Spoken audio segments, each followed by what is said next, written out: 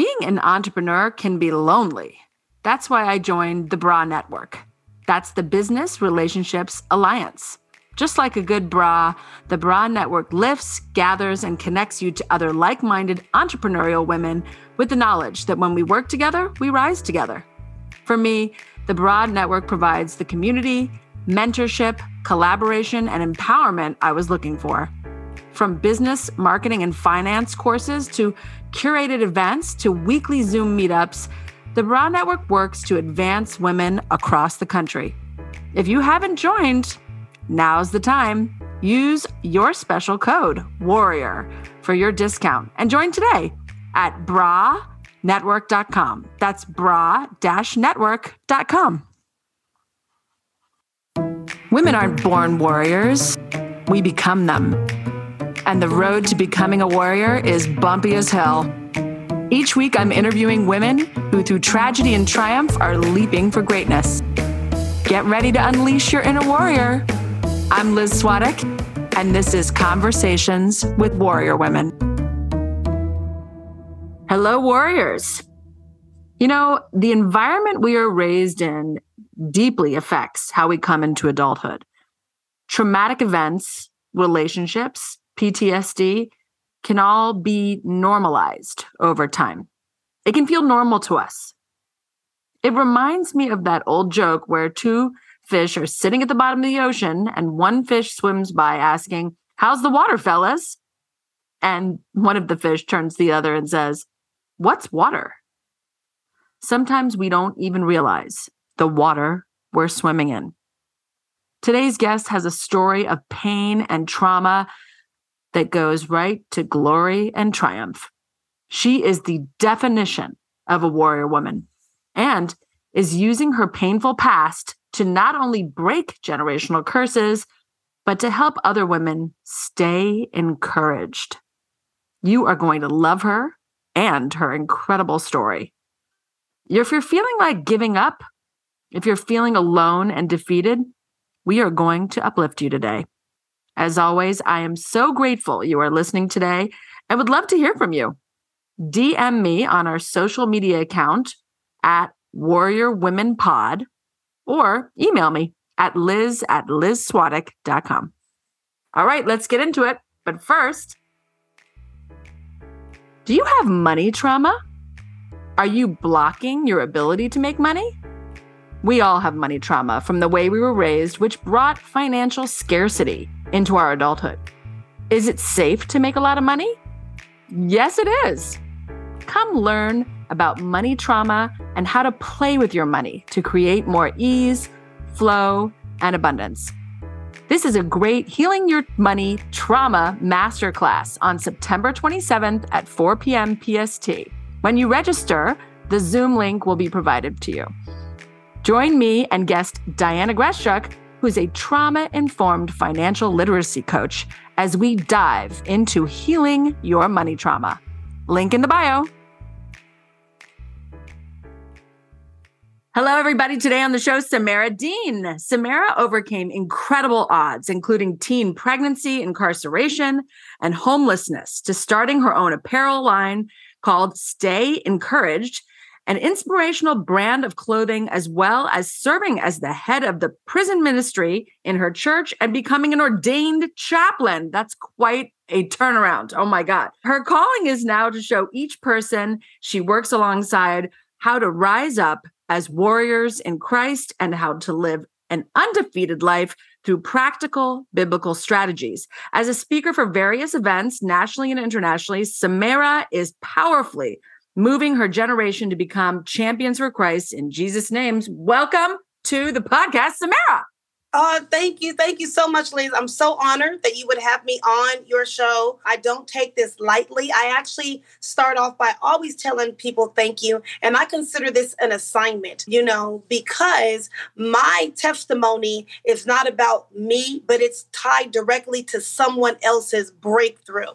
So I really appreciate you for allowing me to have this opportunity. You're a wonderful woman. I've looked at you and I've done my research, seeing your videos. You're awesome, girl. You're on fire. Well, let me just say, you just gave me chills up and down my spine, not because of the wonderful compliments that you just gave me, which was very nice of you. So thank you. But what you just said, what a way to start this podcast and set the tone for what we're going to talk about today. So this is a testimony. This is going to bring somebody through something. This is going to show somebody that is hurting or in pain or thinks they just need to give up today. Right. That's not going to happen. We're not letting it happen today. No, we're not on this show, Liz. We're not letting it happen. Once they see this video, it was divine and strategically set up for them to see it, because giving up is not an option. 100%. All right. Well, tell me about your life growing up on the streets of San Diego. You say you grew up in a culture of stress, violence, and gang warfare where it was normalized to be part of a gang, and that it cycled through generations and generations of people who were born into that way of living. So tell me about that. Yeah, well, when people think about San Diego, California, they always think of beaches, palm trees, perfect weather. I mean, that's the life. San Diego. When you said the streets of San Diego, I was like, are there streets in San Diego? I thought it was all just palm trees. So I'm so glad you clarified that. Yeah, no. There's a dark side to San Diego, and that's Southeast San Diego, where I'm from, the inner city. And I grew up with a single mother. Unfortunately, when I was 10 years old, my dad died of esophageal cancer, leaving my mother to raise my brother and I by herself. And so because my dad passed away, my mother had to rebuild her life again. And so we ended up moving back to her dad's house, which was my grandfather's home. And he unfortunately lived in a high gang profile area. By the time I was 16 years old, my very close friend was murdered in cold blood. He was 15 years old. And that was the first time I experienced what it truly meant to live in a cycle of gang banging and drug dealing and gang warfare. My mother was not in a gang, and I was not raised in that environment. However, when my mother was working 2 jobs, she left me at home with my brother by myself, and I just hung outside with friends, not knowing that those friends were in gangs. And so that's the way I grew up. It was really unfortunate, but it was really normalized to me. I wanted to be in a gang because I wanted camaraderie. I grew up as a child feeling rejected. And when you're in a gang, they don't reject you. They accept actually anyone. And so it had to do with a lot of wanting friendships, wanting camaraderie, wanting to be accepted. And when I was raised in church, I was not accepted. But when I went to the streets, I was accepted. Again, unfortunate, I was accepted by the wrong crowd, and I was accepted by gang members. It started off very innocent, friendly. We grew up together until we turned about 16. And like I said, I lost my first best friend. He was a male and he was murdered. Oh my God. I mean, it's oftentimes I ask women, like, what was your childhood like? And I forget sometimes that, not everybody's childhood was a rosy experience. You know what I mean? A lot of people had some really, really hard childhoods. And it sounds like you survived a lot. So I'm really glad that you're here to talk about this. When you said, how normalized it was, I thought of that there's like a cartoon where one fish is swimming by 2 other fish, and he's like, how's the water today, guys? And he, the other fish is like, ha, ha, ha. And then one fish turns to the other fish and says, what's water? Wow. Like, you sometimes don't even know the water you're in. Right. It's just so normal. You're just in the water, and that's your friends. This is your neighborhood. Like that would make total sense. Like however our kids grow up, that's normal to them. It's not until we're older, really, sometimes that we're like, wait a minute, that was really, I can't even believe I lived through that. Yeah. Very abnormal. Until I became an adult, I didn't understand that I was actually traumatized at a very young age. Yes. I mean, for me to be 16 years old, going to my first funeral for a young friend of mine that was murdered, that was a traumatizing situation. I should have been in therapy for that. But after I turned 16, after I turned 16, it was every single year during the summer, I would lose a friend due to being murdered and being killed in cold blood. It became normal to me. By the time I was at least 21, just seeing people murdered and going to funerals was a part of my life. And it didn't seem different to me. For me, when I moved to Atlanta, Georgia, I haven't been to a funeral in years. I haven't been to a funeral in about 9 years. And that was abnormal to me for a while. I couldn't believe that I haven't been to a funeral. And there are times where I'm still expecting people. Like, I'm expecting someone to die because, yeah, that's how I grew up. Yeah. Yeah. And not to mention the trauma of losing your father.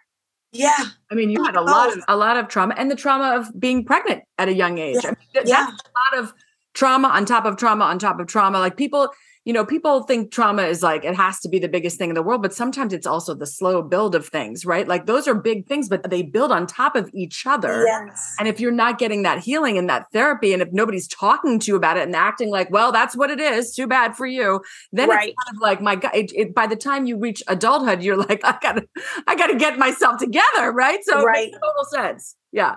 Yeah. Yeah. And then, like you said, on top of that, being a teen mother, and also getting connected to the wrong caliber of men for a very long time. I had a cycle where I was really addicted to talking to gang members, men that are in gangs, and I would find my validation from them. And the only way that their validation, it was a lie. You would only be validated if you were at a certain status, and that would be if you were a prostitute, if you were selling drugs, and they would look at you as upper echelon. But if you were doing the right thing, maybe having a job, you would be considered something like a square. If you were really living the normal life, that would be a man who I wanted to be accepted by at that time. He wouldn't want to talk to a woman like me, or a young girl like me, or a woman like me at that time. And so I went through abuse from men, verbal abuse, physical abuse. I mean, and like we said, so it's trauma being stacked on top of trauma. And then here I am, 17 years old. I have a baby. I become pregnant. I don't have a good relationship with my mother. No father is in the home. My father is absent because he passed away. And I'm just really this 17-year-old girl. I feel all alone. So I ended up getting pregnant. And what went through my mind is, I'm not going to have an abortion. I'm going to have this baby because I want someone to love me. And I know that this baby will love me. And so I made a childish decision that was going to affect you were a child. You had a choice. Right. You were a child, having a child. Yes. Yeah. And made a decision that was going to affect me for the rest of my life, and not understanding that. And so if there are any mothers on here that are watching, I want to really, I'm big on this, just telling your daughters how much you love them. Just a simple, I love you, and a hug means the world to a young girl, especially in this evil, wicked world that we live in. Absolutely. What was the turning point? So all these things had happened. We talked about that. Trauma on top of trauma. You were 18, you left home with your baby, you were homeless. You were incarcerated for robbery. Yeah. I mean, you were just trying to survive, obviously. How did you make it through that time? And what was the turning point? Well, in the beginning, what I thought was making it was, like you said, I was really just trying to survive. So I started shoplifting. And when I was shoplifting, I was making a lot of money. I was making at least $1,200 to $1,300 a day with shoplifting, bringing in sometimes $5,000 a week until, I ended up moving out. I was living in Coronado by the beach. And I thought that I was doing the right thing at the time to take care of my daughter and I, because I didn't want to depend on the government. I didn't want to depend on welfare and food stamps. And so I did, again, what I thought was the right thing to do because of the crowd I was surrounded around. Well, the pivotal point was when I finally got arrested and I was looking at a maximum 3 to 5 year prison sentence. That's what slowed me down during that time, because my daughter meant the world to me. And I knew, Liz, that if I were to become incarcerated and go to prison for 3 to 5 years, when I got out, I was going to see that generational curse is what I call it, go on with my daughter, because her family were gang members. Her family was in the streets and they lived that same identical life that I was living. And so when I got incarcerated, that's when I began to really develop my relationship with Jesus Christ, this Jesus that my mother had taught me about, but I didn't really want to hear anything about when I was growing up. But the Lord had to sit me down. He had to wake me up and open my eyes up to what was really in front of me and what was getting ready to happen if I were to get incarcerated. And I was not only going to affect myself, but I was really going to shift the trajectory of my daughter's life. Absolutely. You were going to, it was going to stop with you. Yeah. Yeah. And so was there someone that talked to you? Was it because sometimes people tell me on this podcast, like, oh, I had a moment of clarity because I finally got still and I was quiet enough that I heard something, right? Like I heard myself, I heard God, I heard something. Was it that, or was it somebody kind of speaking this over you? My mother would come in and do visitations with me. And during this time, Liz, my daughter didn't even know I was incarcerated. I had told her that I went to Houston, Texas, and I didn't want my daughter at that age to know anything about me going to jail. She was a very intelligent 5-6-year-old at that time. And so my mother was coming in. My mother is a woman of God and an evangelist, and she was coming in, encouraging me, praying with me. I was going to church. And even so in those quiet times, God really began to talk to me. He really began to get me into a place of isolation so that he can begin to tear off all of those old, ungodly mindsets that I had. I was really damaged, and I didn't understand how much I had been damaged throughout the years until I really sat down. And so I began to hear from God, and I began to encounter him in a way that I had never encountered him before. It was beyond religion, because that's what my mother was basically teaching me about, was religion. Going to church is really important. You have to pray all the time. You have to, do this all the time. But when I was in that place of isolation, I developed a relationship where I was talking to the Lord. He was talking back to me. I began to read the scripture. And it was like, as I was reading the scriptures became alive right before me, Liz. And it was something transformational that I had never experienced before. Mind you, I was raised in church. I went to church every Sunday school in the choir. Yeah. But it was something different about this encounter that I had. And it sounds like it reached right into your heart and soul to speak directly. Yes. that made you change. In 2017, you started your own apparel brand called Stay Encouraged, which I just absolutely love that name. And I love how every time you send me an email, it's like, stay encouraged. I'm like, okay. I'm taking it as a directive. Yes. Which is an inspirational line of clothing to encourage people to never give up under any circumstances. So tell me how this baby, this clothing line was born. Yeah, you're right on track with me, Liz, because this is my baby.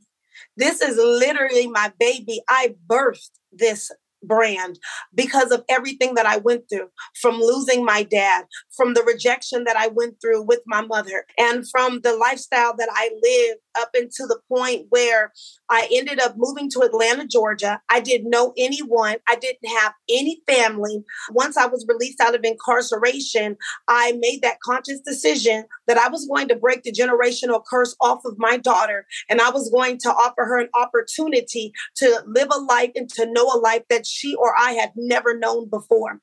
And so when I picked up everything that I had from San Diego, mind you, let's go back some. When I got released out of incarceration, I was homeless. I was singing in the park for tips. My family had turned their back on me. There were times where I was sleeping in my car because friends wouldn't even allow me to stay at their homes anymore. I began to start doing some studying and reading, and the Lord showed me how to get my felony expunged. And so I went through the process of getting my felony expunged. No attorney, no money. I really just had the wisdom of God. And I remember going to the judge requesting, and they granted my request for my felony. And then I had another misdemeanor burglary on my record. I did the same process, and I got that expunged as well. And so because I was able to start over again, I felt that it was best. And God had been talking to me too, to move to Atlanta.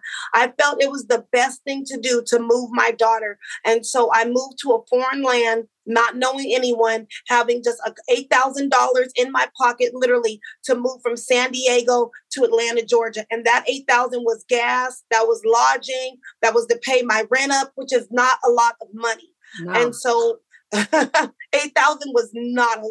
No. And I thought it was. In my mind, I'm like, this is so much money. And so by the time I got here, I got my apartment.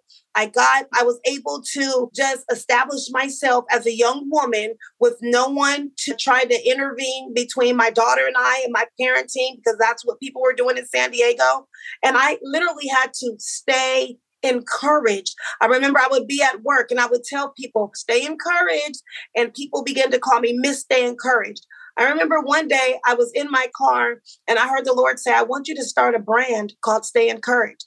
And I'm just like, Stay Encouraged, that's a different name. I don't think that, I'm hearing from God. Well, I'm a woman of faith, and like I'm a warrior woman. Yes, and you are. I'm very ambitious. If something, I hear it, I go after it. If it doesn't work, it doesn't work. But I went after it. I got the brand. I got the LLC. I got it trademarked. It passed trademarking. And so I said, this is the brand. This is it. And it's really just to inspire people to never give up under any circumstance. Galatians 6:9 says, let us not grow weary in doing the right thing, because at the proper time, we will reap a harvest if we don't give up. And so I just want to encourage people to never give up. And it's a constant reminder. There are times where I have on a wristband that says stay encouraged, and I feel like just giving up. And I look at that constant reminder and I say, okay, I can do this. I can do this. You are truly incredible. You are a warrior woman, for real. Oh, glory to God. The definition in the dictionary next to warrior woman is your face. So 100%. You say you serve as the head of the prison ministry in the church you attend, which is the World Harvest Church in Roswell.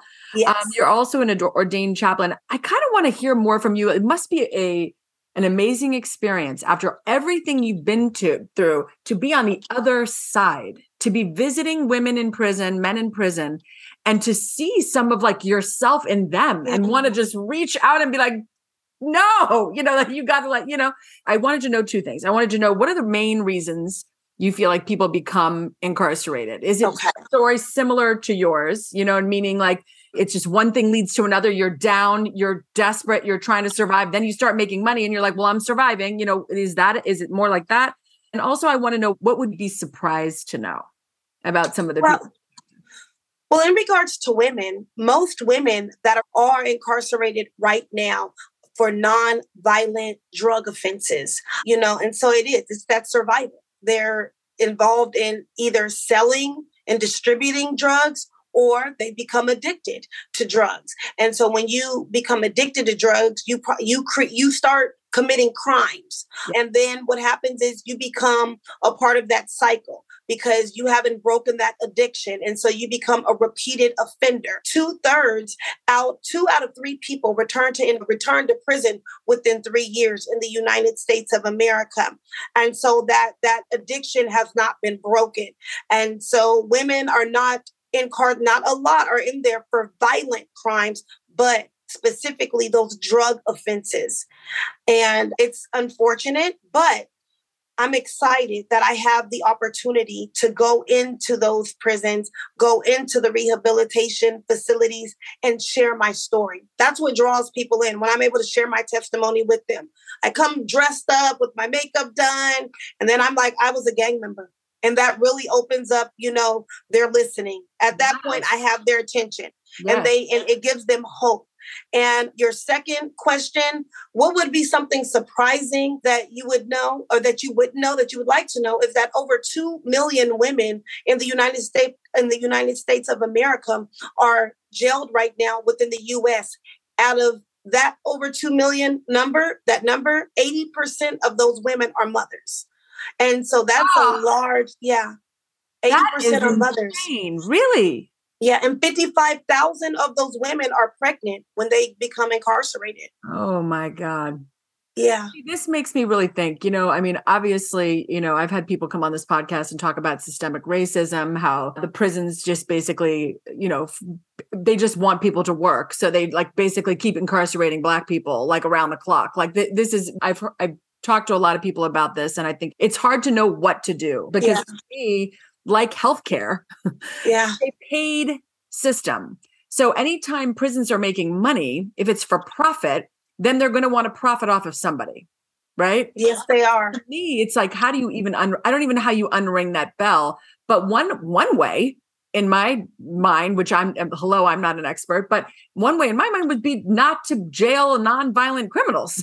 Exactly. It seems to me that these are the people that you would say, oh, you're just going to go to these classes, or you're going to go to rehab, or you're going to go, you've been selling drugs. Well, we're going to we're going to give you job training, or we're going to, I don't know, something that actually is useful, because if you have that much repeating, if so much recidivism, if this is kind of a hamster wheel of they're in, they're out, they're in, they're out. Well, what's it going to take, right, to undo the cycle? I mean, what are your thoughts on that? Not that, again, we can't solve all the world's problems, but you're in there, so you know more than most. Right. What would help is that, that more churches would get involved right now. And in the state of Georgia, what happened is after COVID-19, a lot of churches backed up on going into the prisons, and they've given the ministries over to prison, to bigger ministries like Prison Fellowship Ministries or Kairos Ministries or Gideon. And everyone's familiar with Gideon Ministries. When you go into the hotel rooms, they're the ones that have the Bibles. Oh, I didn't know. No, yeah. I didn't know that. Okay. Yeah. And so instead of going in ourselves and discipling these young men and women and developing these relationships with them so that when they come out of incarceration, they have a family, they have a church family where they're being spiritually fed, not only feeding their mental health, but feeding their spiritual health, because we as humanity are a triune being. We are a spirit. We have a soul, which is our mind, will, and our decision-making, our emotions, and we live in a body. But if we're neglecting the spirit aspect of things, and that's where the word of God comes into play, you can consistently try to break through to the mental, but we see right now that mental health is an issue in the United States of America. But the missing element is that if we're not giving people Jesus Christ, then people are going to consistently go through this cycle, Liz. And I see it firsthand. We can give people all of the medication. We can give people all of the therapy. We can give people coping. But coping, really, the word coping means to coexist. So you're teaching people how to coexist with anger and anxiety. You don't want to teach people how to coexist with something. You want to teach people how to get rid of anger, how to get rid of anxiety, because those are things the Bible tells us that we don't have to deal with that. He says, I've given you the power and the authority to trample, and you don't have to deal with that. I used to have anger issues, but because of Jesus Christ, I don't have those issues anymore. I used to deal with anxiety. And I'm speaking firsthand, I dealt with suicide. I don't have to coexist with those type of thoughts anymore. Yeah. I know that those thoughts aren't mine. And so giving these men and women the spiritual help that they need and giving them the relationships that they need. Relationships are more valuable than currency. Relationships are more valuable than money, and so that's what these men and these women are needing, someone to do life with them. Yeah. Liz, what's so sad is that I remember, the young man, Rayshard Brooks, here in Atlanta, he was murdered by the police at the Wendy's. Yes. Mm-hmm. And so I remember watching a video of him after he had been murdered, and Rayshard Brooks was crying out for help. He had stated in that video, I just wish I had someone to do life with me. It's so hard being a part of this system. I don't have a mentor. I wish the parole or probation officer, they would provide mentors or something, because it's hard. When you have a felony, when you get a background, the United States of America makes it extremely hard to be reacclimated back into society. Even if I had a job, there are so many apartments that if they find out that you have a felony or a misdemeanor, they won't even accept your application, even if you're making 3 months the rent, even if you have the solid job history and you're able to take care of yourself. A lot of people that are, especially women, once they get out of incarceration, they face a lot of disparities, such as homelessness, like myself, not being able to get employment, and also food insecurities. Another thing is there is more programs for men regarding nonprofit organizations to help men get reacclimated back into society, but not for women. And so those are things that we're dealing with when we're talking about how can people help churches get involved, sending letters of encouragement. My ministry, we send in letters of encouragement, encouraging these men and women, just being that beacon of hope and that beacon of light that they need. Yeah. Well, let's make sure we put in the show notes. Maybe you and I can cook up some things that tangible things that people can do. Yeah. Whether it's letter writing or money to donate to a certain place that you think would be a good place to donate to that will help women, especially to transition, that would be really amazing. So we'll talk offline about that and I'll put that in the show notes. It's really interesting what you're saying because I'm a coach and a lot of the work I do is in groups. And the reason I do it in the groups is exactly what you're saying. I believe in the power of women in the group. Yes. It's not just my voice. You want to see the mirror of this other woman and this other one's mirroring back to you that how wonderful you are, how amazing you are, that you can keep going, that you should keep going, that your ideas are valid, that your trauma is real, that you are allowed to heal, all the things, right? And one of the things I teach women is you're a spiritual being having a human experience. Yes. And right now, you're a little bit too much in your humanness. So you need to remember, you are a spiritual being. And when you know that, it gives me the chills. When you know that, right? You're right. It's a whole other level. But when you are been beat down and traumatized and you have not healed, it's very hard to explain to someone, you're a spiritual being. It's like, oh, that sounds great, Liz. I mean, come on, right? Like, so I think you're right. It's the relationship building, right? It's not one and done. You're not going to go in there and just convince everybody in the heartbeat. It's like over time, when you're building these relationships with people, eventually you're going to trust and say, well, first of all, if she did it, I can do it. Exactly. That can evolve. Maybe she's on to something here. Maybe this spiritual thing, maybe this God thing is really what I need, right? Like, because it's the other things I tried really didn't work. Like all that stuff is not really working and I'm miserable. And look where I am. Yeah. But it takes a while to get there. It's not just like a overnight. No, it's not. And I think that's what people have to understand in this process. And not only for those that are coming out of incarceration, but just anyone in life, understanding that this is a process and you have to be able to enjoy that you are going through a process. And I was talking to a young woman the other day because I do mentoring for a young woman and she was going through something in her life. And I just said, this is a part of your process. Everything that I went through in my past led up to this very moment that I am in right now. It was a part of the process. I had to go through that to get to the other side. Yes. And I thought, and people don't want that. They want a microwavable life. They want to be able to just come out perfect. And that's not what life is about. And a lot of social media teaches that. A lot right now, social media is teaching people that perfection is real and there's no such thing as a perfect person. People are chasing after something like a mirage. You're chasing after something that doesn't even exist. You have to go to you have to go through the process to come out. And sometimes when you come, a lot of times you're not even still perfect. We're thriving for perfection, but we will never be perfect. And I think so many times as women, we just want to be perfect. We want the perfect hair, the perfect nose, the perfect life, the perfect body. And that's not realistic. That's not realistic. But when you are able to say that my imperfections made me the woman that I am today, that's beauty in itself right there, Liz. Beauty. Imperfections are what make you beautiful. Yes. Your imperfections are actually your superpower. It is what makes you strong as a woman. If I never would have been homeless, and if I never would have been in a gang, if I never would have been rejected by my mother, because a lot of women face rejection and they face those disparities between the mother and daughter relationship, I would never be able to relate to a wide variety of women, not just one woman, but so many women. And it's a blessing. I find it, at first, I didn't like it. I hated it. I didn't understand why me. But you know what? If not me, then who? If not now, then when? Right. Right. And it's so amazing that you're saying that. Like, I always think the thing you think you are least qualified to talk about is the very thing that God has picked you to speak on. Yes.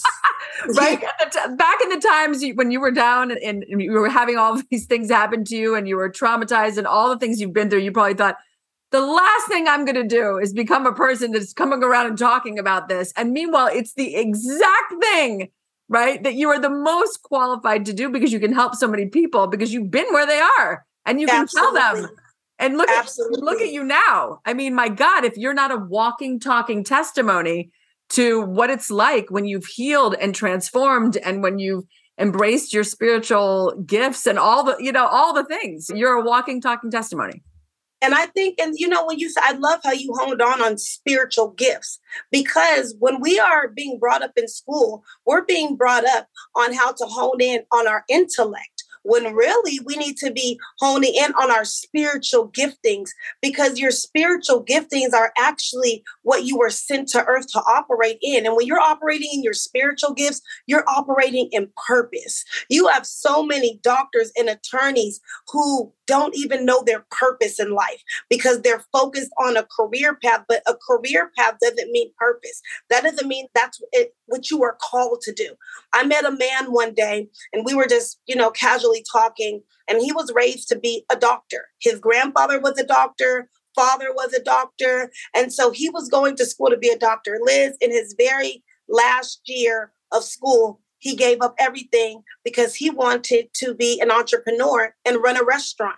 Well, that's what he did. And he's running a restaurant successfully, and he's walking in his purpose, and he's walking in fulfillment, the fulfillment of life. And that's what it's about.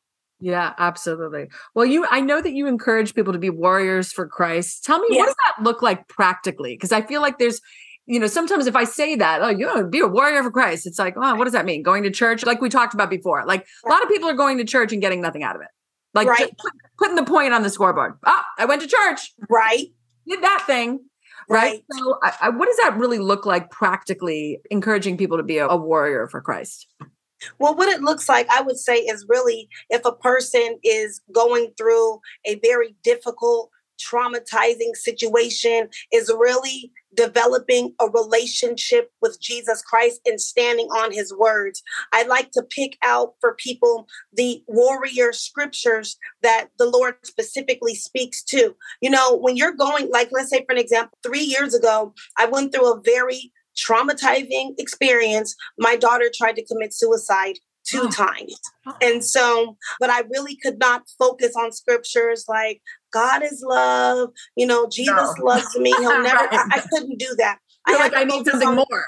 Yeah, I needed some heavy words like, even though you walk through the valley of the shadow of death, I had needed things like that. The Lord will never forsake me. Behold, I have given you the power and the authority to trample over the serpent and the young lion. Psalm 91 says that 1,000 will fall at your side, 10,000 at your right hand, but it will not come near you. And, really focusing on warrior scriptures to be able to become a warrior. And that's what I do when I'm talking to women. I'm giving them warrior methods, and I'm taking them through a boot camp, the boot camp that I had to go through, where we're talking about where you're praying around the clock, where you're shutting out social media. That's what a warrior for Christ is. A warrior for Christ is a woman that is disciplined, a woman that is ambitious, a woman that is resilient, and she's not letting anything or anyone stop her.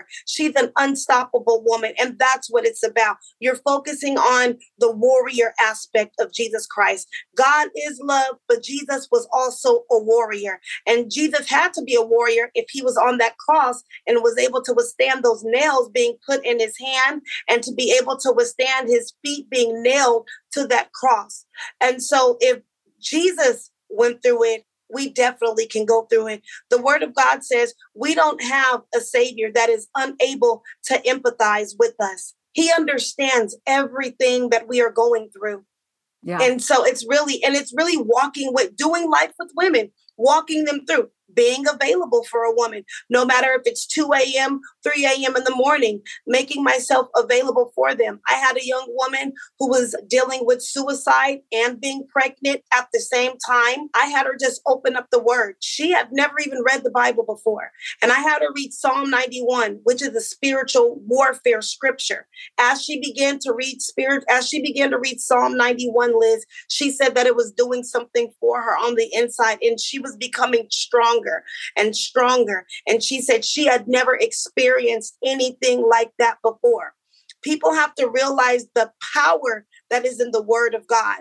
You can't leave it, like you said, up to the church, up to your pastor. You really have to develop that relationship. I have to develop the relationship with Jesus Christ as my personal Lord and Savior, and he will rescue us. Yeah, that's amazing. Tell me, when you look back at your life thus far, what do you think has been, I mean, I'm sure there's been so many, but what do you think has been your greatest lesson? My greatest lesson has been to never give up on myself. There was a time in my life where I did give up on myself. I mean, people hear you're a warrior. People tell me this all the time. And wow, like, you're so awesome. You've overcome so much. But there was a time where I was in my bed and I couldn't get out of my bed. I called into work. I didn't want to go to work. I wanted to die. I wanted to just crawl in a cave. And I had given up on myself. And during that time that I had given up on myself, I lost a lot during that time. I had given up. And so the lesson that I learned in my life was to never give up on yourself. You are all you have. When the doors are closed, when the calls are not going through, you are all that you have. And giving up on yourself, when you give up on yourself, you're giving up on everything that you've worked so hard to acquire up until that point. And that was the lesson that I learned. No matter where I'm at, never give up on Samira. Don't give up on Samira and keep on loving Samira. Don't stop loving yourself. No matter if you may not feel the prettiest on certain days, or you may not have the degrees, or you may not be the homeowner that you want to be, do not give up on yourself.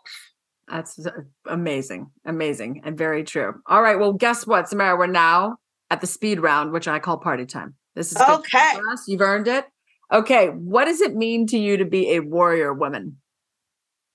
Being a warrior woman is a woman that does not give up when faced with adversity, when faced with failure. She looks at it not as pain, but she looks at things as an experience. She looks at everything from a learning perspective. How can I learn from this situation? So a warrior woman doesn't mean that you're always strong either. A warrior woman is not always strong. My mother always told me it's not about how many times you fall down, but how many times you rise up. So a warrior woman is a woman that always rises back up to the occasion. No matter if she cries, a warrior woman will cry her way through a certain situation. A warrior woman will not answer the phone at times. And I tell a lot of women, it's okay to not answer your phone. It's okay to say no. It's okay. She understands that it's okay. It's okay to feel upset. So many times people think that the term warrior, I'm just this strong woman, and I'm not always this strong woman. And I am aware of myself and my emotions and who I am as a woman of God. So that's what a warrior woman is fierce. She understands that it's okay to cry, but she doesn't give up. I love it. What is a mantra or quote you live by? Well, Liz, I know you're going to give me scripture, so just go ahead. No. Remember, stay encouraged. Okay, yes. Yeah, that's my mantra. Remember, stay encouraged. Stay encouraged. I love it. I love it. What makes you feel unstoppable? What makes me feel unstoppable is that throughout the years, I've acquired a skill, and that's being able to develop the mental fortitude to be able to balance adversity and failure at the same time. I don't look at adversity and failure as a bad thing. I look at it as something that is just positive. And it's a skill. It doesn't happen overnight. It's not something that I've had to work my way up to this place that I'm in, but it's a skill. Let's say, for an example, if you lose a job, which I've lost several jobs, I don't look at losing a job as a bad thing anymore. I used to be afraid to lose a job and then the rent's due. So you might be thinking losing a job, you're failing. Adversity would be where the rent is due and you don't have the money at that point. Well, I understand that there are only two reasons, Liz, why a person loses a job. Either that person doesn't want to be at that job anymore, because if you wanted to be there, you would be doing the work, or God didn't want you at that job, because if God wanted you there, you would be at that job. And so That is what I consider myself to be, is an unstoppable woman, is because I have the ability to juggle both adversity and failure and look at it as if it's a positive situation. It's win-win. I don't lose. Yeah, there's no failure really. If you learn from it and also, you know what? It's so true. You've got to kind of keep your mind right on that, right? Because there's no point in wallowing in things like that, because what it does is you get into that worry cycle and then you can't get out. Right. Because you go into that crazy hamster wheel, like dark rabbit hole of hell thinking, right? And then you can't help yourself. So it's almost better to say, oh, well, that must not have been for me. And I'm going to keep moving. What are you most proud of? I am most proud of my daughter. My daughter I tell her all the time, I'm godly proud of my daughter, because I look at her and I look at a young woman. She's a young woman now. She'll always be my baby. But I look at a young woman who has overcome so much, and I'm most proud of her.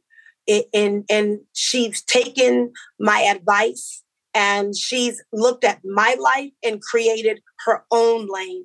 And so I'm most proud of her, because also I was a single mother. I didn't have anyone helping me to raise my daughter. I had a teenage daughter. I was working a job. There was a time where I was working 2 jobs. And so to look at her being successful, my daughter's actually in ministry school right now, and she's just living an amazing life. The generational curse has been broken off of my daughter. I was a teen parent. Both of her dad's parents were teen parents. My mother was a teen parent. He was a teen parent. And so to look at my daughter and to see that she has risen above and the generational curse has been broken off of her, that makes me extremely proud. Oh, gosh, yes. What keeps you going when you're feeling lost? Jesus keeps me going when I'm feeling lost, when I'm feeling that there is no hope. I remember Psalm 23, the word of God. And, even though you walk through the valley of the shadow of death, fear no evil, for I am with you. And so when I'm feeling lost, I'm always reminded that Jesus is right here with me. I've developed this relationship with Jesus where I hear from the Lord. I hear from him. And sometimes even when I'm not hearing from him, I can feel this presence around me, letting me know that everything is going to be okay. That's amazing. What is exciting you the most right now? Well, right now, our church is in the middle of the prison ministry. We are in the middle. I've been mandated by God. God said, daughter, I want you to put 1,000 Bibles in the hands of 1,000 inmates. So right now, we are in the process of a Bible drive, and we are going to put 1,000 Bibles in the hands of 1,000 inmates. Yesterday, we were doing the Bible count. We are up to 500 Bibles. I'm so excited. I'm pretty sure we have more Bibles. There's still some donations coming in, and I'm really just excited about that. That really brings joy to me, to know that we are going to be able to put these Bibles in the hands of these men and women who don't have a Bible, and knowing that once they receive Bibles, it's not only going to change their lives, but it will change the lives of their families and to those that are connected to them. So I'm excited about that. Oh my gosh. You are truly amazing. You are a transformative visionary. You are a warrior for Christ. You are a warrior woman, a warrior mother. You are really incredible. I am so glad you reached out to me and shared your story. So absolutely. The minute I saw it, I was like, and yes, you are coming on the show. So which does not happen all the time. So I just want you to know that. So thank you so much for sharing your story, for telling the truth, for showing people that they should stay encouraged, that they can break a generational curse. Yes. And that there's nothing insurmountable that they are going through. So thank you so much for sharing your story today. Thank you for allowing me to share my story with you and your viewers. I'm honored because I know not everyone allows people to come onto their platforms, and so again, I'm so honored to be able to just sit and chat with you, during this time. It's exciting, Liz. And you're just a fierce woman too. So from one fierce woman to another fierce woman, it's a pleasure to be able to sit down and speak with you and to, hear your thoughts, because there are a lot of things that you said that I have been thinking about, especially like the experience, utilizing things like that, and just the spiritual aspect of things. So it's always exciting to be able to talk to another woman who is like-minded, not only mentally, but spiritually as well. So it's just been an awesome time. Oh, that's amazing. Well, thank you so much, Samara. And thank you everyone for joining us today. Remember to subscribe on iTunes, Google Play, or Spotify. And if you enjoyed the show, please leave us a 5-star written review. This is the Conversations with Warrior Women podcast with me, Liz Swadek. And remember, every woman has a story. You just need to ask her. Bye.